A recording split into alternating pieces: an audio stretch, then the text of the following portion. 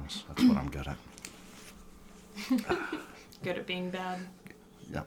God damn it, there's a song that would... Yeah. Bad to the bone. That is definitely not the beat. I think you mixed Michael Jackson's version with that classic country rock Yeah, well, song. it's my song. Because I'm bad to the bone. Billie Jean. It's not my love.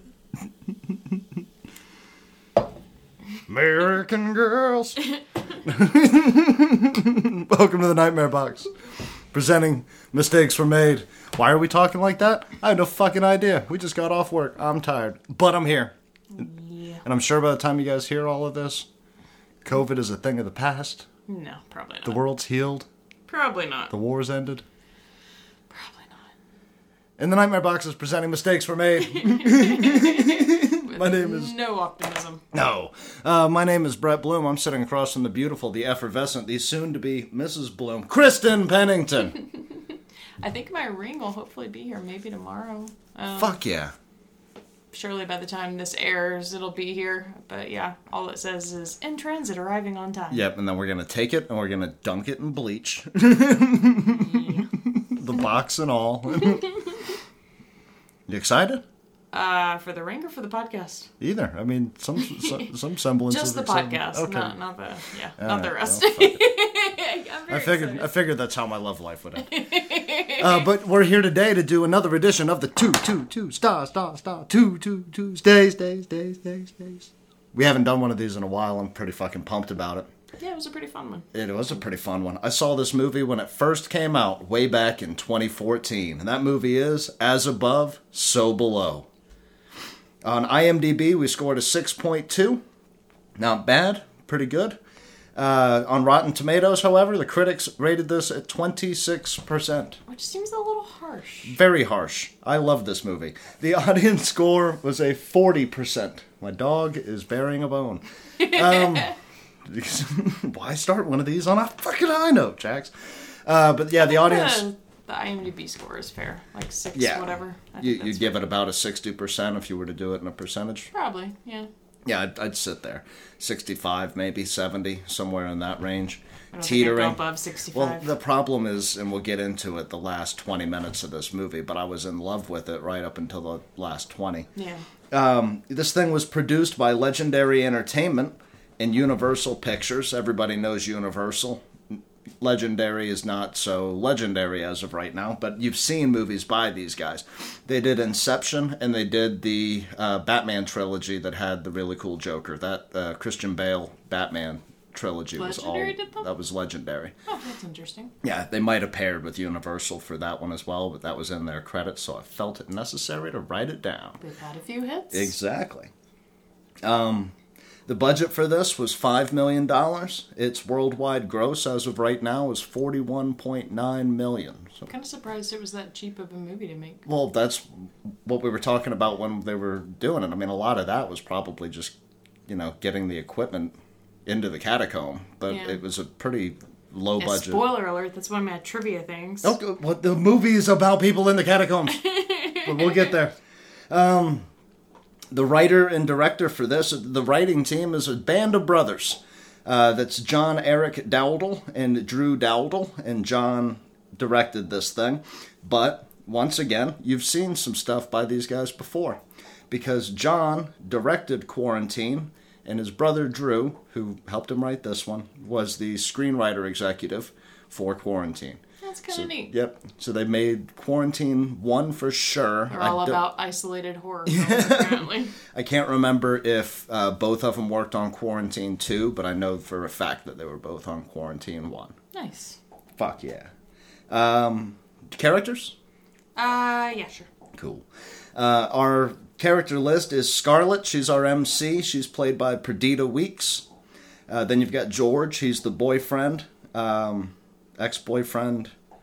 Whatever his exact... Sending mixed signals. By the end, I'm assuming that they fuck. Ben Feldman, you might recognize him from Friday the 13th, 2009. He played a guy named Richie, probably just some teenager who got killed. I don't remember, all the names of all the people that get killed by Jason Voorhees. And you got Benji, my dude, the cameraman. He was played by Edwin Hodge, and he was in The Purge election year in 2016. He played Danny Bishop. Nice. You a fan of the Purge movies? I don't think I saw that far into them. I've seen like the first two, maybe. I think I've seen all of them except the last one that came out, which was like the first Purge. I haven't seen that one. Yeah, I think I've only seen the first two. I liked the first one a lot. The second one, I was kind of like, we're just redoing it. The Purge, we'll have to do a 2-star on The Purge because there's no way that does not count. But The Purge for me was always like such a brilliant concept that they never fully fleshed out. But we'll save that for another podcast. Then we got Papillon, the leader. He's played by Francois Civil. That's fun. Spelled civil. Yeah, the people that were the French people were actual French people, I'm guessing, Nice. based on their They names. had convincing accents. So. Yeah. Then you got Susie with an X. It's Suxi, I think, is actually how you pronounce it. Okay, Suxi with an X. I can't remember. Yeah, they said it a few times in the movie. I'm pretty sure it's Suxi. She's the female in the group, and she is played by Marion Lampert, or Marion Lampert. I'm not sure. And then you got Zed. Much more plain sounding compared to the other names. Mr. Happy Birthday himself, Ali Marihar, Marhyar, Marhyar, I think it's close. Sure. Then Latu, the lost friend that they find down in the abyss, and he's played by Cosme Castro. Fun. I'm Fuck going to yeah. butcher all of these names. I know Papillon is definitely pronounced Papillon, and I'm pretty sure Suxi is Suxi. I will probably end up calling Latu Latu. Letaup. It's okay, they're French. So my apologies in advance. I don't speak French, and I don't have the flair to pronounce these names. You don't need flair, you just gotta lose a bunch of wars and not wear deodorant. Trivia. Mom's from England, I have it's in my blood to despise the French. And the Irish. And the but Irish. Here we are. Yeah, fuck it. So trivia. Trivia. I got some things, you got some things? Yeah, this is the first production company ever to secure permission from the French government to film in the catacombs. So this movie was legit, actually shot in the catacombs. In the catacombs. So I want to go so bad. Yeah, me too. But not Not to France, not just in to this the way. catacombs. I don't want to go in the way they do it in this movie, but sure, I'd like to go and stay on the tour guide trail. But because it was filmed in the catacombs, that means the piano that you see underground and the burning car are both actually in the catacombs. Yeah. They had like a company tow it down there for them and then tow it back out when they were How done. fucking nerve-wracking is that? That has to be $4 million of the budget, where it's like, okay, do not hit the walls of the catacomb. Yeah. Because that's got to be a tight fucking squeeze. Yeah, or if they had not gotten all the gas out of the car or something and it had exploded. Yeah. Well, apparently they lit it on fire down there. Yeah, that's Yeah. what I'm saying though. Like That wasn't like in the studio. but that's what I'm saying though. If they had like not gotten all the gas out of the tank and then lit the car on fire and then went, oh shit, and it exploded. Like, yeah, I can't believe they got permission to do that. And it goes without saying, this thing's heavily paralleled with Dante's Inferno from the Divine Comedy. Mm-hmm. I was going to have a whole bunch of details about that, but this is not a podcast about Dante's I Inferno. actually do have some details You for do? when we get into the goods. Okay, I'm not going to talk about them now, but yeah, I had that as one of my There were trivia. like full-blown breakdowns of all the circles, and I was like, I have I'm some not... of them. Yeah, I don't... I've got a week to produce this show. I don't have time to sit back and read Dante's Inferno again. Like, I'm not doing that. I have some of them. We're not going to touch on all of the circles of hell, but we'll touch on the ones that are relevant The to this movie. circles of hell. But yeah, I did think that's probably my favorite part about this movie, that it is heavily influenced by Dante's Inferno, and there's a lot of really cool little moments in the movie where they're like subtle nods to the Yeah. The circles. the different challenges that they had to go through in hell. So yeah, and the only way out is in. Oh my god. Or down. You gotta or crawl. through, or Yeah, however. you gotta crawl down Satan's back. That's the way out. You got any more trivia? Nope, I've that's all got my trivia. 2 more. Go for it. Because I wanted to do a whole section just on the catacombs, and I remembered that this is also not a podcast about the catacombs. So I have two catacomb details. I wanted to do it like when we did Stitches and I had all those clown facts, but in order to explain the history of the catacombs, you gotta like deep dive, and I did not have that kind of time this week. But I do have 2 things for two things for you. Construction began in 1774, which blew my mind. I thought they were a shitload older than that, because our country is 2 years younger than the catacombs. They were established in 1810, and they were built due to the collapsing of mass graves throughout the city. They now hold over 6 million remains. That's creepy. Yeah. So you can walk through. You can see them. I want to. They're probably legit haunted. Yeah. People are going to be like, I want to go see the big tower. And it's like, I don't give a shit. I want to go see that clock he fixed that James in the movie. Exactly. And then my other fact is a much creepier fact, which I believe might be where they came up with their Latu character. Philibert Asper, I don't know how you even kind of French up the first name, so Phil, was a 62-year-old man who disappeared in 1793, so they're building the catacombs at this period. Disappeared, he climbed down into one of the hatches, and his body was found 11 years later. So he legit went down there and starved to death in the catacombs. And there's apparently a plaque on the wall right where they found his body that they've basically made him a part of the catacombs. Huh. That's kind of neat that they put a dedication to him. Yeah, they couldn't find him for shit. And then I guess they were just continuing their build, and they were like, holy fuck, a dead guy. Do you have any idea if, like, the reference in the movie where they're talking about part of the city collapsed into the catacombs, if that's real? Like, I don't know if it collapsed into the catacomb. I just know that the mass graves had collapsed, and that's what caused them to build the catacombs. But apparently they've used this thing in, like, even up to World War II to get rid of, Nazis and stuff like that. So kind of like the Tower of London. You're like, oh, all that shit happened way back in the day. And it's like, no, that shit was activated in the 40s. We've got a lot of dead people. We need to figure out where to put them. Oh, shit, we had this creepy idea to, turn our sewer system into a cadaver playground. Fun times. Fuck yeah. So you want to dive us into our plot? Sure. What's going on here, Kristen Pennington? So, Scarlet is basically the horror version of Nicolas Cage from National Treasure. I thought you said the whore version. Yes, the horror version. It's the horror version, that harlot. No, that's just how I pronounce horror. So yeah, she's like super obsessed with finding the Philosopher's Stone. It was like her dad's life's work, and it pretty much drove him mad. He killed himself, and so she's carrying on this work to find the Philosopher's Stone. Finally goes to Iran and discovers like the one clue that she needs, and recruits her ex-boyfriend because he speaks... What language was it? What, was it Aramaic? Yeah, it was Aramaic, that's right. So she doesn't speak Aramaic. She's fluent in several languages, but not that. So she hunts down her ex, George. She's like, I speak 5 languages and 4 dead ones. I bet you're fun at Christmas parties. So she talks George into translating this essential like Rosetta Stone that she found, and the cats are losing their shit. Guys, we do not have a podcast studio. We have a 1-bedroom apartment. I need you to settle. And there's a little bit of resentment there because she accidentally got George locked up on one of their adventures together in Turkey. In a Turkish prison. Yeah. She goes, it wasn't a prison, it was in a jail. And he goes, fine, a Turkish jail then. But she basically drags him all the way up until they're at the entrance of the catacombs. They find a local group of explorers, grave robbers. I don't know. I don't really know what we would call these people. They're definitely modern day spelunkers. Breaking the law for sure. So they help her sneak into the catacombs so that they can sneak into like a off-limits area. Yeah, off-limits area so that she can try to find the Philosopher's Stone, and she pretty much cons George up until the last minute because George doesn't want to go, and then the cops show up and then George has to go. Which is also a nod to Dante's Inferno.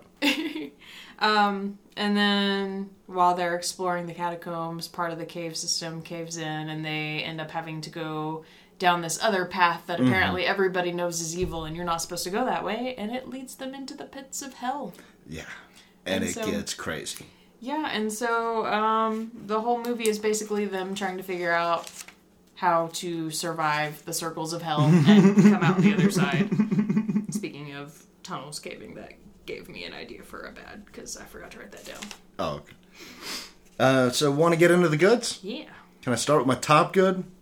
Yes. No, I'm going to save my top good just in case it doesn't get brought up because it might be a bad on your list. I'm not sure yet. Okay. My favorite part of this entire film, for real though, outside of what is my hilarious top good, is Benji's panic attack in that enclosed area. If you haven't seen it, go watch it. But Benji is like their main camera dude, and they're having to climb over these bones and only like 4 feet of clearance, so like it's a very tight he's shot. Kind of a bulkier dude. And he's a huskier guy, and he's having to push the camera in front of him, which is only slowing him down and creating more problems for him. And he gets stuck. And this movie holds for almost the exact right amount of time with like these crazy jumpy shots and the screaming and all that tight, close-in darkness. And the shots on him the whole time, and you can hear like Scarlett up ahead of him, like begging him to like move a little bit and stop like freaking out because she's like, I can't get through because you're like doing all this stuff, shuffling around. She's like, please stop moving. He's like, no, you gotta go, keep going. And like, it's a cool way that they do it because you never really leave Benji's perspective, but you can hear like a distant voice shouting at him, like begging him to like settle down, and he's like increasingly more panicked. It feels like a claustrophobic panic attack. Like there were several moments throughout, and I'm sure we'll dive into more of them, where like this is a very tense film, especially if you are claustrophobic. Yeah. There were less at the end, but especially at the beginning, there were a lot of moments where I was like, I'm feeling kind of anxious too. Like I would not have crawled into a weird bone tunnel. I would have been like, nope. Done. Kristen was like, why didn't they just scoop out all the bones? They were loose. Like that would have made so much more sense. Like scoop the bones out of the way. And on rethinking your theory, I was like, well, they can't, bastardize these sacred resting places. It's like, well, they are technically crawling over the top of them. And shoving them out of the way. Yeah. Yeah. So they definitely could have just, hey, I'm going in first. Here's a bone. A femur. I mean, yeah, you could have, like, scooped out on the front end, and then when you got close to the end, kind of shoved them forward. Like, and they make it out like it's a regular tunnel that people go through, because the other way that they end up having to go through is boarded up. So everybody that goes that way takes that tunnel, including, I'm assuming, the creepy naked women. Mm-hmm. And nobody has ever thought, maybe we should move the bones out of the way. Yeah, that would not feel good on bare breasts. No. Yeah, so... cool shot, but I would have moved the bones. My ass would not have been crawling in there. So what's your first good, love? I'll go ahead and knock this one out because we brought it up on our last episode. Actually pretty cool use of lighting and camera angles and like the whole found footage style. Like sometimes those type of movies are a little gimmicky for me. Like I really at the time appreciated Blair Witch, but like if I go back now and watch it, I'm like, it kind of drags on a little bit and it's kind of a little silly. But it definitely pioneered this found footage genre, and this film combines, because like a lot of the movies we were talking about on the last episode were just, regularly shot films with low lighting in them, and this film combines like the low light and this shaky footage where everything's kind of out of focus anyway, and like fast paced and moving around, and you can't really gain your bearings. Yeah, it's basically shot on GoPros. Yeah. And like that added in with the light mostly looking like it's their headlamp light. Mm-hmm. I mean, there are definitely instances where you can probably see a bit better than you really would be able to if it was no other light in the room, but it's a cool combination. And there's like one scene where they turn off all their headlamps and the screen just goes completely dark, and I'm like, oh, that's like a tense moment because you don't know what's going to happen. Well, it's exactly what you were talking about on the last episode, where you were saying that the imagination's going to be stronger than anything that they can show on the screen. Yeah. And for the most part, you're right with the headlamps and stuff, but what I liked about the headlamps, what I liked about the headlamps was that it brought that unknown so close. Like, this is not like you can't see into the next room. It's like you can only see the next 3 feet. It's like you're playing Resident Evil. Like, you're like, I'm fucked. Yeah, these are not particularly bright headlamps by any means. So it was kind of a cool way of combining those two like film styles to honestly create a really tense movie. Are my goods creating a long list of bads? Yeah. It keeps reminding me of stuff. So what else you got? Because I already had headlamps. which this is probably on your goods too, because it's something we talked about, but the characters were actually pretty interesting, and they took the time up front to establish them as very unique individuals and kind of give you a feel of what their chemistry was with each other, and that was kind of cool. Like, you got like especially between George and Scarlett. Yeah. Like, that was such a unique couple. Yeah, like, you got a cute moment of them, like, in that clock tower together and kind of establishing, like, his irritation with her. And, like, you don't really up front realize that they had a fling until like a little bit later, and it's like, oh yeah, they definitely dated. At first it's kind of like, maybe they did, and then it's like, oh, they definitely did. Yeah. But yeah, you get like a cool feel for like they really care about each other, but he's also still really mad at her, and she totally screwed him over, and then she sent him to a Turkish jail. And then the group that they were hilarious, by the way. Like, I before they even went into the tunnels, like, everybody had like that's a funny, line kind of moment, like an endearing thing, which pulls you immediately into the character. Yeah. My only flaw, which we'll talk about in the bads, is they developed these guys so well and then didn't really use any of that in the end, you know. Which that's in my bads too. You've created a gun. You've created Chekhov's gun, and then you've stabbed me while I was looking at Chekhov's gun. But I like too that the little ragtag group that they hire, like, kind of all have unique personalities too, and you kind of get a feel for that. And like Benji at first, like the camera guy's the only one you don't really get a sense of, and I like that when they actually get into the tunnels, he puts individual cameras on a couple of the characters, and you like finally get to see what he looks like. And like, that's nice, because I feel like in a lot of found footage type movies, you don't get to spend much time with the camera holder. No. And introducing multiple cameras made it where you kind of got to see everybody a little bit. Well, the cameras did a lot of things. Because they were using the main camera and these GoPro cameras, that happens to you twice in this film, where you get to see the camera holder, because you were trying to count the people that were still alive and had forgotten about main camera, and it had been passed off to Zed, I believe, at that point. Yeah, but they don't show him picking it up, is why it confused me. Yeah. I was like, who... God, Cat, leave it alone. We're being an asshole, Winston. I was, because like at that point, like, people are dying, and I was like, who in that moment would have picked up the camera and kept carrying that dead weight? Like, I would have been like, nah, let's get out of here. But it's I don't want to say ingenious, because I'm sure it's been, done before at some level. A way of getting these multiple shots, so you're not Blair Witching it with the camcorder the entire time. You get several different angles, but you've established that. You've established that you need batteries. God knows you established we needed batteries, water, and food. That was the thing I wrote down in my bad, so we're going to come back around to that. But, no, I thought it was a very, careful explanation and execution of the camera changes. I thought that was pretty brilliant. Yeah. And I think, honestly, maybe the first found footage film I've ever... I think the first found footage film I've ever watched where there were, like, multiple cameras established, like, for outside of, like, reason. Paranormal Activity, where they've got individual rooms. And, like, I don't know. The first Paranormal was pretty cool, but that's another one where it gets old fast, because the cameras are all stationary, and it's kind of nice to have... not just the camera holder, but like the camera physically on the body, because there's a cool shot too where she loses her headlamp and you see her running away from the headlamp's perspective, and then she grabs it again later because there's a light attached to it. And it's like, that's a practical reason to pick the camera back up, because she needs the light. Yeah, she's not using it like her iPhone, like, I need to put this on Instagram Live. She's like, I can't fucking see down here. So I appreciated that they weren't just like cameras for the sake of cameras. They were essential pieces of the movie. Yeah. Because it was literally attached to the headlamp. We should watch a few more found footage and try to see what the tropes are and where the failures are in them, and maybe do like a deep dive in a later episode into some found footage stuff. Be down. Gotta do the Blair Witch, because it's it's the OG. The first Paranormal Activity, I will stomach the second one just for comparison reasons. I hated all of those.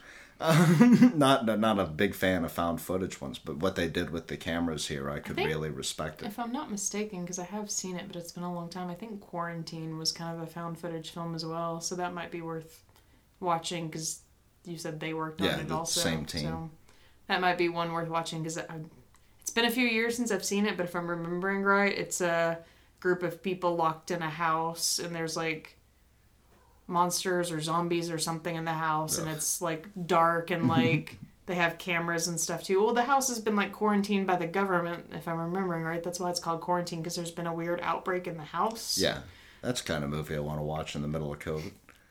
Yeah, and if I'm remembering right, it's a found footage style film too. So, because I think one of the characters is a reporter, and she gets locked in the house with all the other people because there's been an outbreak in the house. So, should definitely watch that one at the very least and see if it's I'm down. Similar to this one, better or worse, you know. I'm completely down.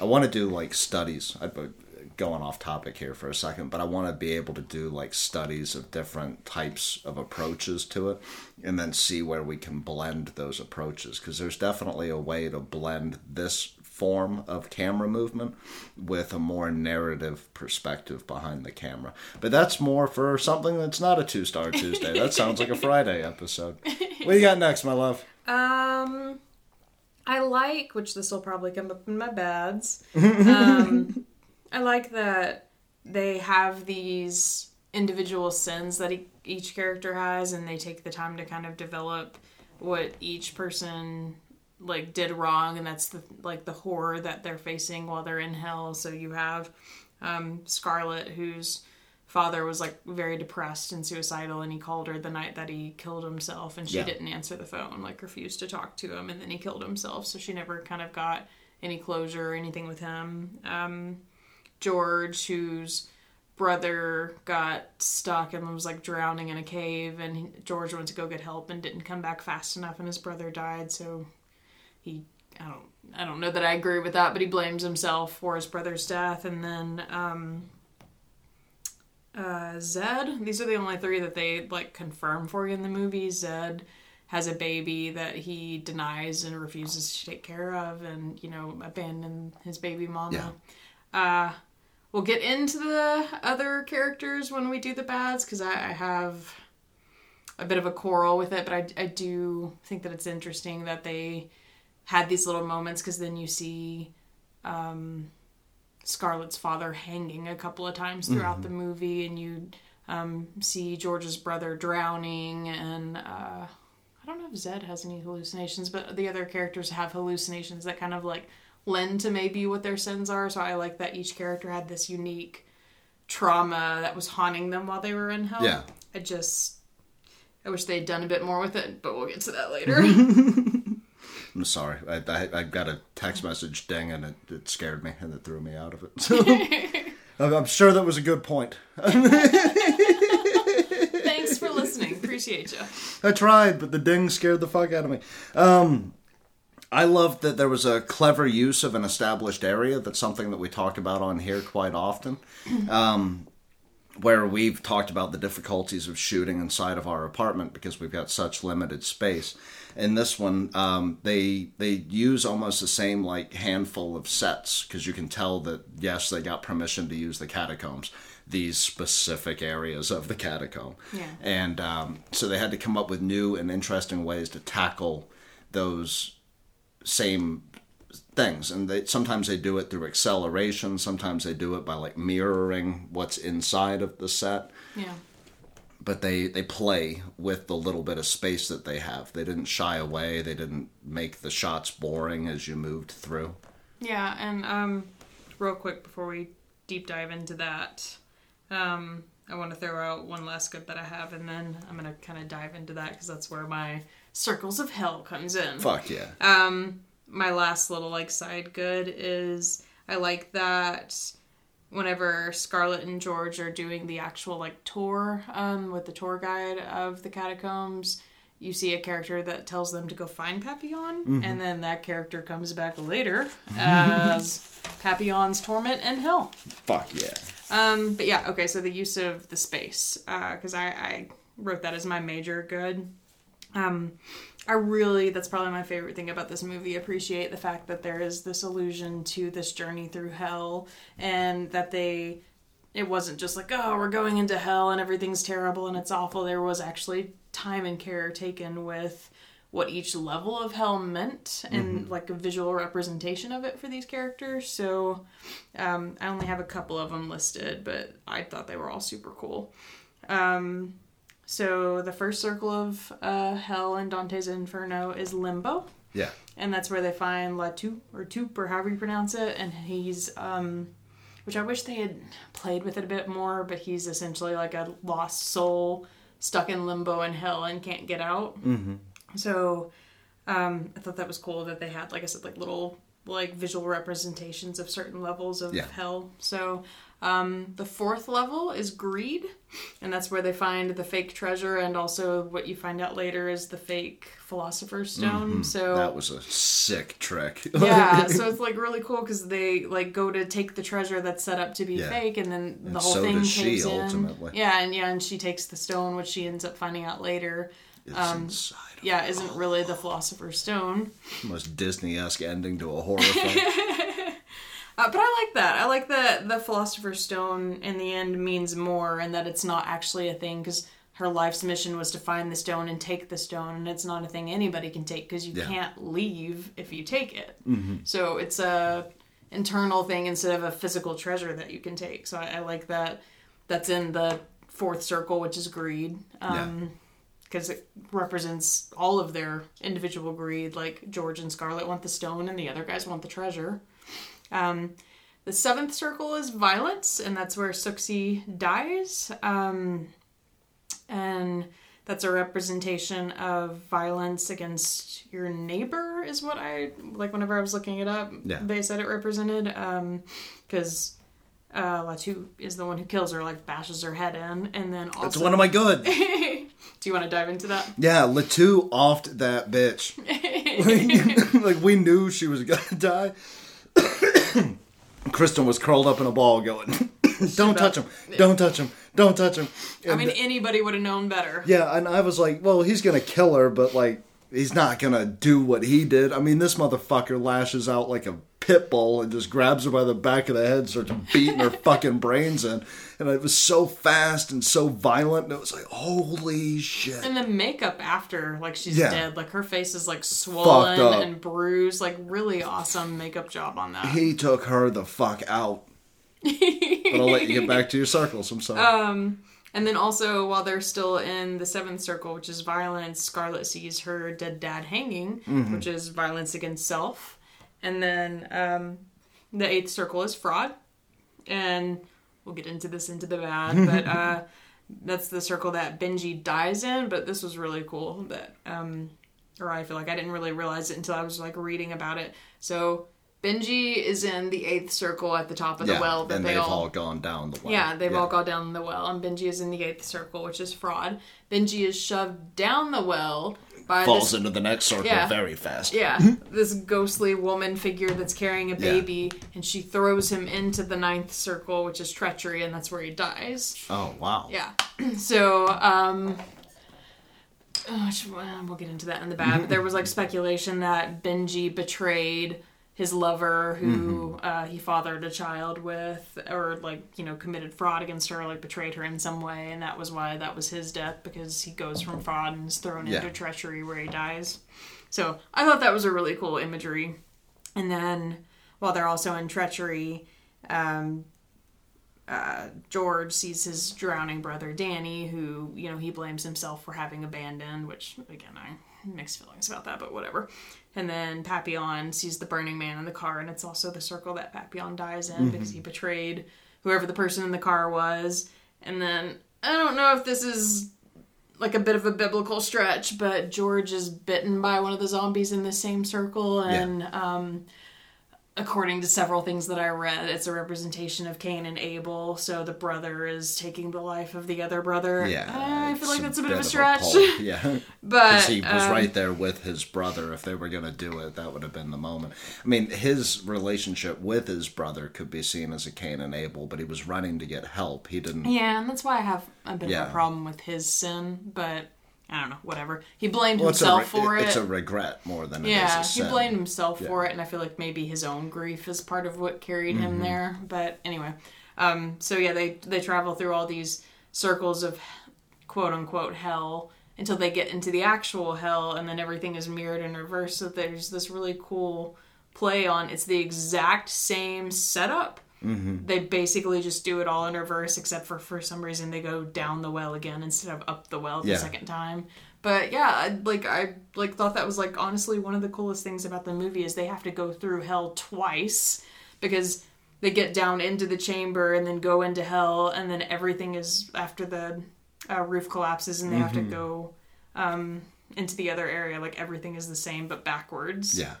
And they have to redo the whole fucking thing again. Only it's much more terrifying the second time around. I fucking loved it. I loved that final shot too, where they're coming down and then they come right back out into the world, and it's like upside down. Yeah, it's like, so here we are now. We're back on Earth, the ultimate hell. We're in France. Fuck. I do like that they inverted all of it, and even at the end when they're escaping, it's like they're climbing down into hell and then ending up right side up and like on Earth again. So. Cool use of very limited space. No, I'm a big fan. I've got 3 more. I added one while you were talking there. Have it. My first one that was on my initial list here is they deal with some large concepts and they explain them without making the audience feel like an idiot. Because they've got all these other people and they're... Scarlett and George are super smart. And the rest of these guys are not 21-year-old PhDs. So, they're the everyman for the most part.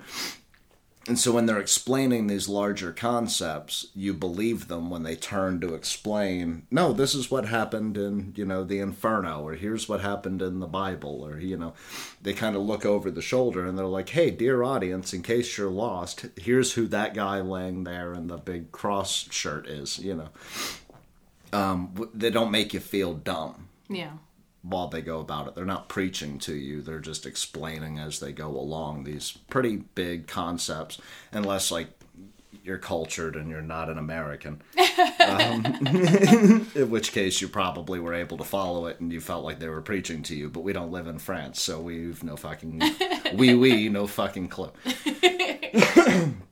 My next one is how much laughter I got out of Zed trying to explain what his sin was. Oh, God. If you had as much difficulty as Kristen and I did, you rewound that maybe 10 times like we did, and you kept coming up with, for me, Wait. Let's preface this with Zed is a French actor with a very thick accent. Like a French Haitian actor. And the other 2 characters by the end of the film that are still left are both Americans. Well, I don't know if the girl is supposed to have an American accent. She sounds maybe a bit British. But the other 2 characters have very light accents at best.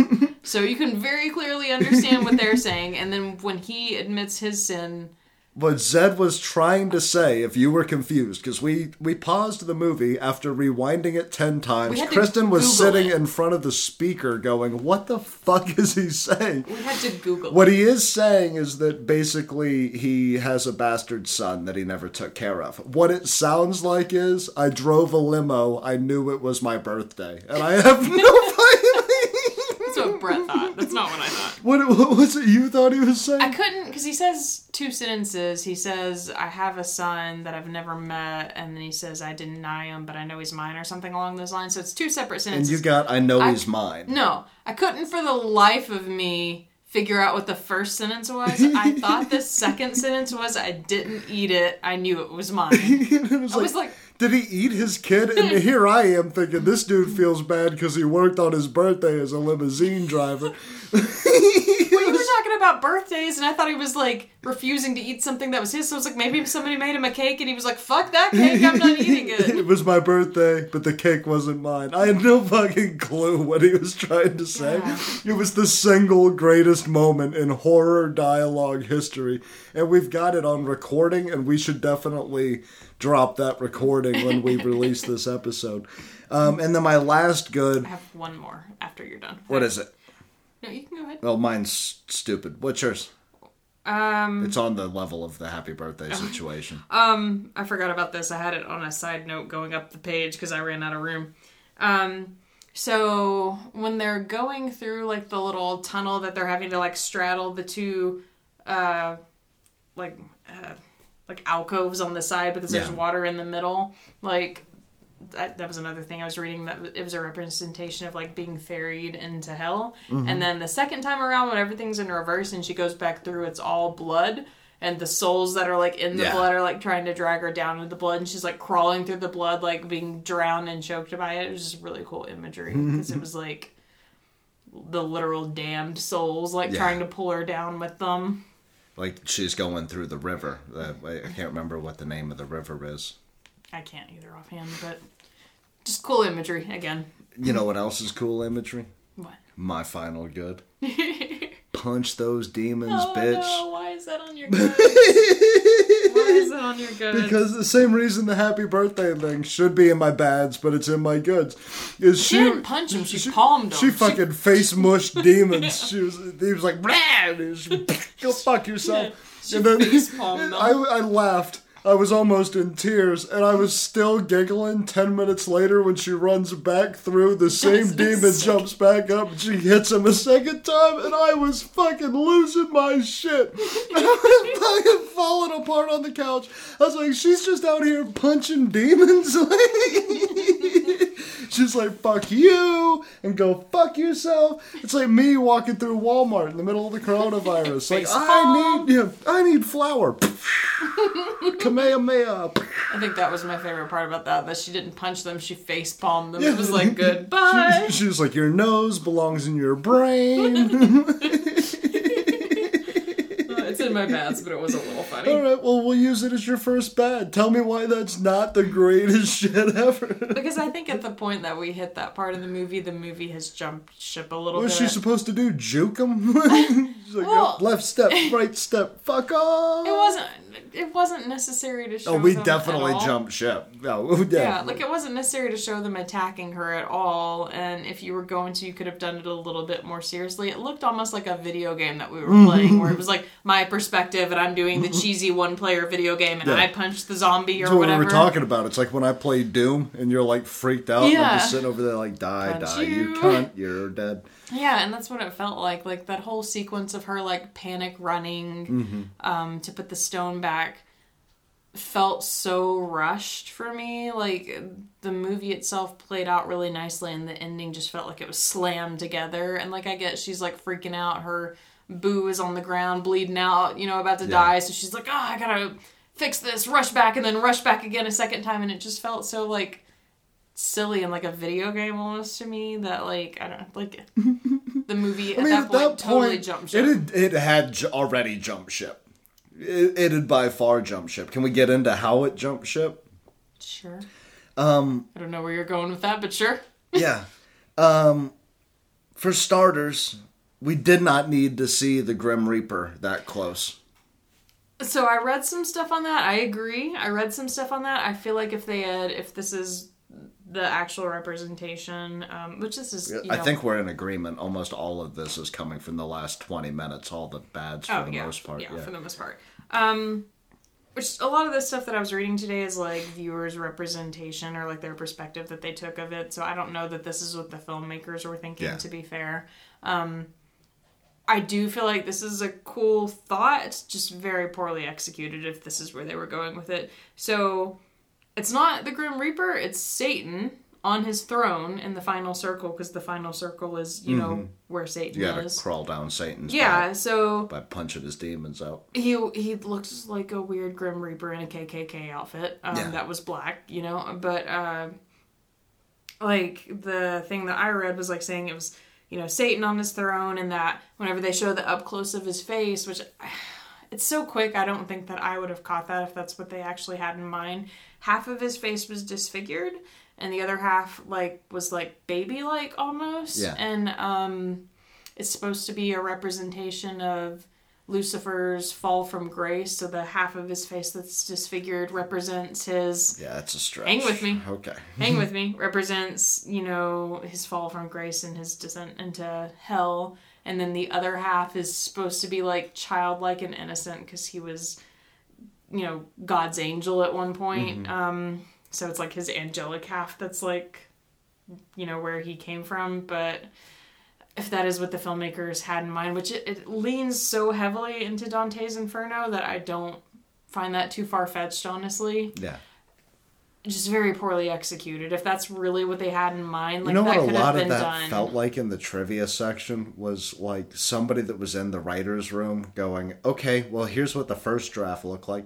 Well, Here's the poetics behind it. You know? and like the problem with the Satan figure, the Grim Reaper figure, or whatever he was supposed to be for me, is that the figure did nothing. Like, there's a cool He shot. was awesome when he was at the end of the hallway. Yeah, and that was cool because they were hiding from him, and he's this, like, ghostly, like, almost, like, smoky figure that hasn't really realized they're there yet. But then they spend, like, 5 fucking minutes in this room where his chair is, and it's just a plain chair. It's not a throne. Yeah.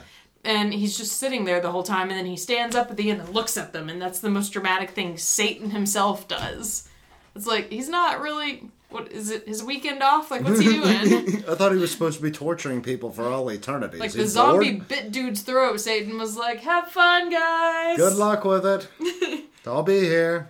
Do you Yeah, have any just, questions? I don't mind that he was there. It was just so poorly executed. Like, if he was going to be that useless, there was no point to him. Yeah. So, that's my gripe about it. It could have been cooler. Just...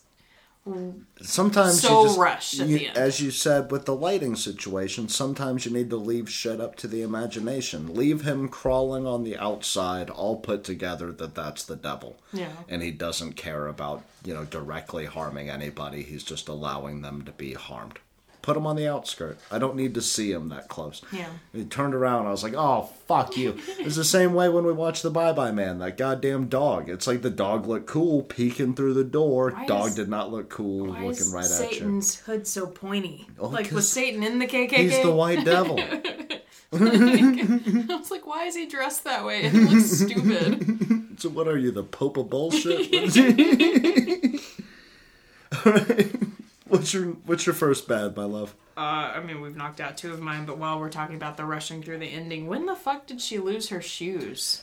I forgot all about the shoes. Like, she has these big-ass, knee-high, like, water boots on for most of the film, because that's a joke they make. Like, George is, like, walking through the water, and he's like, I wish I had boots on. And she's like, well, I offered you some, because he kept trying to say he didn't want to go. And then she just says, fuck all types of coverings for my toesies. Yeah, like, they're not, like, calf rain boots. They're like knee high. Yeah. Like she's going fishing boots or some shit. Yeah. And then for some reason she's strip dancing in the bayou.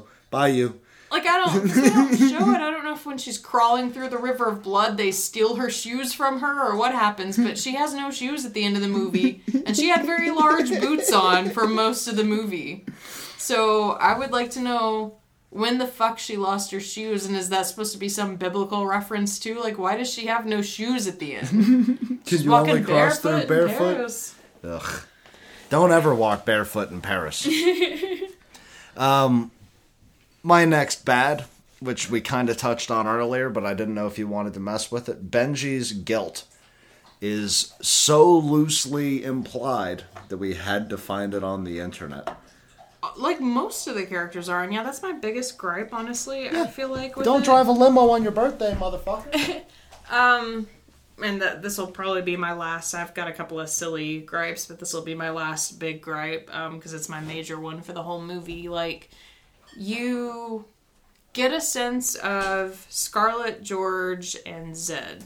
And I think George's guilt is more, or George's sin is more just his guilt on the matter, because I don't feel like George going to get help and not getting back fast enough is not a sin for me. Like, his brother died because he was a young, scared kid, and he couldn't help his brother himself, had to go get help, and his brother drowned at any time. That's not a sin. Like, and Scarlett not answering her dad's phone call, I don't think is really a sin either. It's a little insensitive, but she didn't say, hey, go kill yourself. Yeah. So Zed's the only one that's kind of a douche in this final instance. He has a kid that he's like, fuck that. And even that, I'm like, I don't know if that's a hell-worthy sin, is it? I mean, you're just an asshole. But the other characters, like, I literally, was like crawling through the internet, like, explain this to me. Like, Benji is maybe potentially, betrayed a woman that he had a baby with. Papillon maybe potentially abandoned a dude to burn to death in a car because he's got a little burn on his hand. But I don't know. So much of it felt like it was just there to push the film. Yeah. And, like, Sooksy, like, died a violent death because maybe she was a violent person, but we never established she's violent at any point in the movie. So, like, these are all, like, maybes and what ifs, and at no point, because the ending is so rushed, do you get closure on any of these characters, and it's the most, like, obnoxious with Benji in particular, because Scarlett and Benji are friends. Yeah. This is someone she knows, someone that's, like, you know, been filming stuff with her and knows her as a person, and we don't get closure on what happened to Benji, what was Benji's mistake that Benji made, and the end of the movie, in my opinion, ends up being preachy, because the 3 characters that survive only survive because they confess their sins, and then it's easy to get out of hell. They're fine after and that. these are not like Saw-level sins. These are not like I ran a woman over while I was drunk driving and kept driving. Yeah. You know? And, like, all they have to do is admit that they made a mistake, and their whole rest of their journey to get out of hell, completely unencumbered. They're not, like, harassed or chased. None of them almost die again. Like, it's fine. Jump through the tunnel and then push the manhole, and then we're out and free. And you don't get closure for any of the other characters who... I don't know what their sins were. I don't know if they were atrocious enough to be killed for. And worst of all, the characters didn't have a chance to realize that they were supposed to repent. So it wasn't like, admit you made a mistake, and they were like, no, fuck you. Like, Benji died just because. Like, Benji didn't, like, have a chance to be like, oh, I made a mistake, I'm sorry, forgive me. And neither did Suxi. Suxi was trying to comfort her dead friend and be like, oh, are you okay? Like, what's going on with you? Got her face smashed in. And then, like, the only one that you're kind of like, maybe, is Papillon, because he's, like, trying to get away from the dead dude in the car, and he's like, no, save me, you know? Like, you don't get a chance for any of these characters. Did you Molotov that guy? Like, what the fuck? Yeah. And, like, you don't get a chance for any of these characters to even have a chance to either choose to repent or, you know, die because they refuse to acknowledge their own sin. So it's like, is that really, like, a justified punishment? Isn't the point of punishment to teach you the error in your ways? Like... You don't get closure with any of the characters that died. Those bastards. Yeah. And it's, like, frustrating. Because it's like, I don't know why they died. I don't know what they did wrong. And worst of all, I don't know that they know what they did wrong. No. The whole premise at the end fucking falls apart. And I think that's why I got sunk by the critics. Probably. Yeah. The last 20 is... It's rough. And it's a bummer. But the upside is... Movie. And this is my last. No, I've got 2. The last 20 minutes sucks. And for 15 of those 20 minutes, George is just bleeding out of his carotid artery. He survived so long. I had to Google search. I was like, is it possible? Because in my military training, they were like, that happens. You've got like 5 seconds to get your shit together, and there's next to nothing. You know, like, you apply pressure, but you apply pressure, the blood is either not leaving the brain or not going to the brain. You're fucked. You're fucked the second that thing's completely gone. That demon, like, ripped that completely out of his body, and they just pushed a towel to his neck, and then she went all the way back out of the circles of hell, and all the way back into the circles of hell. She punched 2 demons, met Satan, fucking, like all this shit. Stood and apologized to her father. Came back, and George has got, like, 3 drops of blood on his chest, and he's just like, hey, love, do you find the Philosopher's Stone? And she's like, it's within me! You know? Yeah, he lived way longer than he should have. If you are ever bit by a demon and it severs your carotid artery, you've got about 5 seconds to be like, I love you, and then you're gonna die. He didn't even black out. Like, he was like... And the worst part is they had no food, water, or batteries, and somehow they made it out. No food, water, or batteries. Somehow they made it out. They make such an ordeal of that. If you don't have food, if you don't have water, if you don't have batteries, you're going to die. They're like, oh, let's conserve the batteries, and then it never becomes relevant. Never again. becomes an issue. Ever, like, at any point. Zombies biting you on the throat was never a thing that they were like, hey, you might want to watch out for the zombies. No, my final bad is there's a shitload of emphasis early in the film put on the cult, especially the cult leader. And then that never comes up ever again. They don't pass her at the end of the film walking down the street. They don't close that loophole. They don't notice it when they have to climb back through the bones and they're like, oh, shit's backwards. What happened to the hallway that led to the naked titty group? Yeah, that is my most frustrating thing. Like all the stuff I read was like saying the chick that's like the cult leader was like a representation of the woman that Benji has wronged, and that's why he kept seeing her specifically. But yeah, that's my biggest irritation with this film. And like I told Brett that so many times, I was like, if I was in that situation, I would have been like, hold up, something's wrong. This isn't the same room. Because they have two options: to climb through the bone tunnel or to go into the walled up room that Papillon is like, no, fuck that. If you want to go that way, you're going without me because it's evil. I'm not doing it. And before they entered that room, they walked through a still very open, giant cave-like room where on the other side of a sliver in the wall, they see these naked women doing some weird cult worship thing. So all connected to the same room, before they climb through the bone tunnel, is the naked women cult room.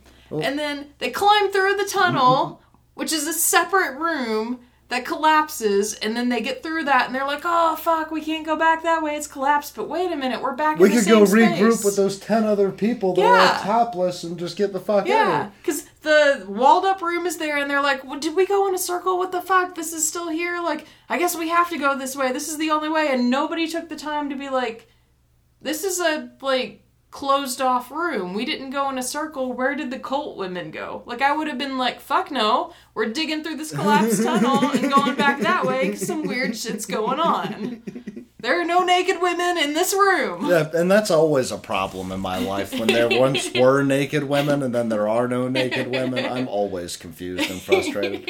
You got any more bads, my love? Nope, that was my last. You want to go eat some sketty? I do. Chill the fuck out? I do. All right. I love you. I love you. And I love you guys. We will talk to you on Friday. You